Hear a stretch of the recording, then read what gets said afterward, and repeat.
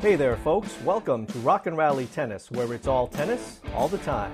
I'm James Lynn. Follow us on Twitter at Rock and Rally. That's rock_and_rally. And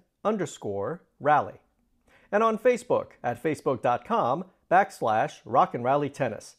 This is podcast episode number 186. Welcome to another segment of Match Points, where we answer questions from our listeners. This is Match Points segment number 22. If you'd like to send us a question, you can email us at askme@rockandrallytennis.com or message us on our Facebook page at facebook.com/rockandrallytennis or tweet us at rockandrally. That's rock_and_rally. Now we're going to address a couple of things today, so let's get started. Joanne from New York City writes, I haven't played tennis in over a year. I'm in my early 40s and was a 4.0 to 4.5 level player at the time I took my break. What is the best way to get my game back to where it was, and better yet, to improve upon it? Hey there, Joanne. Thanks for your question.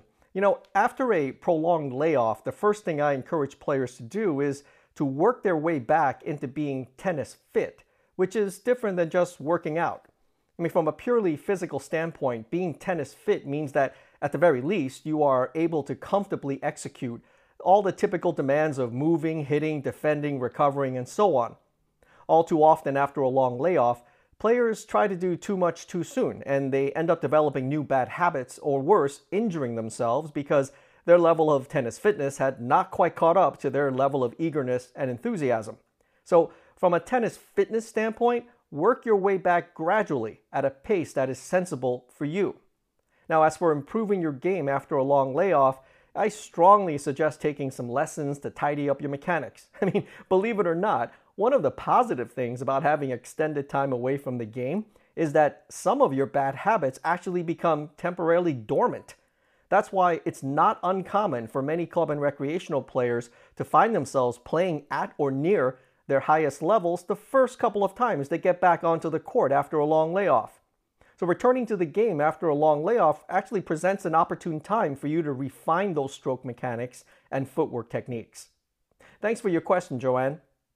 Sandra from Palm Springs, California wants to know, what is most important when it comes to practice? Hey, Sandra, thanks for your question. Wow, where do I begin? When it comes to practice, or doing anything for that matter, having the proper mindset is always most important in my view. The key to making your practice sessions most productive is to practice with purpose, which includes properly identifying specific goals and objectives along with the appropriate drills, to executing every aspect of those drills properly with laser focus and intensity. Make every moment of your practice session count. Don't just simply rush through or go through the motions, especially when it comes to working on those facets of your game that need it the most. Now, I'll share a quick anecdote of something I commonly see at the local park and tennis clubs. About a year ago, while waiting for my playing partner to arrive, I watched a high-level 18-plus player from my club going through a drill repeatedly for about 15 minutes. The particular drill he was doing is a 5-ball drill. It's a fairly common drill among high-level juniors and college players. Now, the 5-ball drill is as follows. Ball number 1, you start off with a backhand cross-court from the baseline, followed by ball number 2, which is a short, high, first strike forehand approach up the line. Then balls number 3 and 4 are a forehand volley cross-court, backhand volley cross-court, and finally, ball number 5, which is putting away a lob with an overhead smash. So, as I mentioned, he did this drill over and over for about 15 minutes. Now, the untrained eye would have only noticed the high-level intensity, athleticism, and overall energy, which was great. However, as someone who is very familiar with this player, I can tell you the one shot missing from his arsenal is that consistent high forehand first strike from inside the baseline. It's a shot for which he still needs to build a little more confidence. So as it relates to this particular drill, it's ball number 2 of the sequence. Now, as I mentioned, ball number 2 is intended to be a short, high, first strike forehand approach. The contact point of the shot is supposed to be high, which means above the height of the net, or in his case, around chest height, to maximize the potential offensive impact of the shot. Because he was not confident hitting the high first strike forehand, he repeatedly let the ball drop below the height of the net to around his knee level, where he was much more comfortable hitting his forehands. He would then follow that forehand to the net to complete the remaining shots of the sequence and start the drill over again. As I mentioned, he did this for about 15 minutes.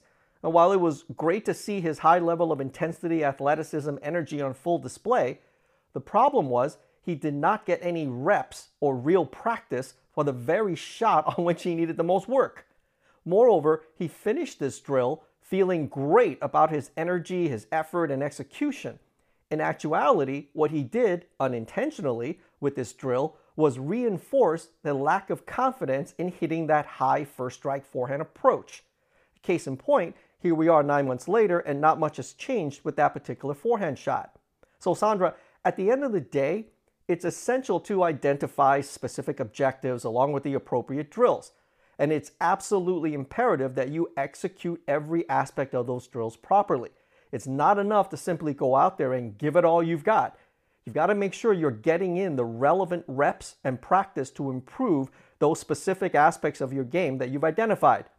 That's what I believe is vital to getting the most of your practice sessions. Thanks for your question, Sandra. Folks, as always, thanks for your questions. Keep them coming. As a reminder, if you'd like to send us a question, you can email us at askme@rockandrallytennis.com or message us on our Facebook page at facebook.com/rockandrallytennis or tweet us at rockandrally. That's rock_and_rally. Well, that's all for this episode, folks. Thanks for joining us at Rock and Rally Tennis. Please subscribe to our podcast at rockandrallytennis.com. Continue to stay safe, stay healthy, stay strong. I'm James Lynn. See you next time.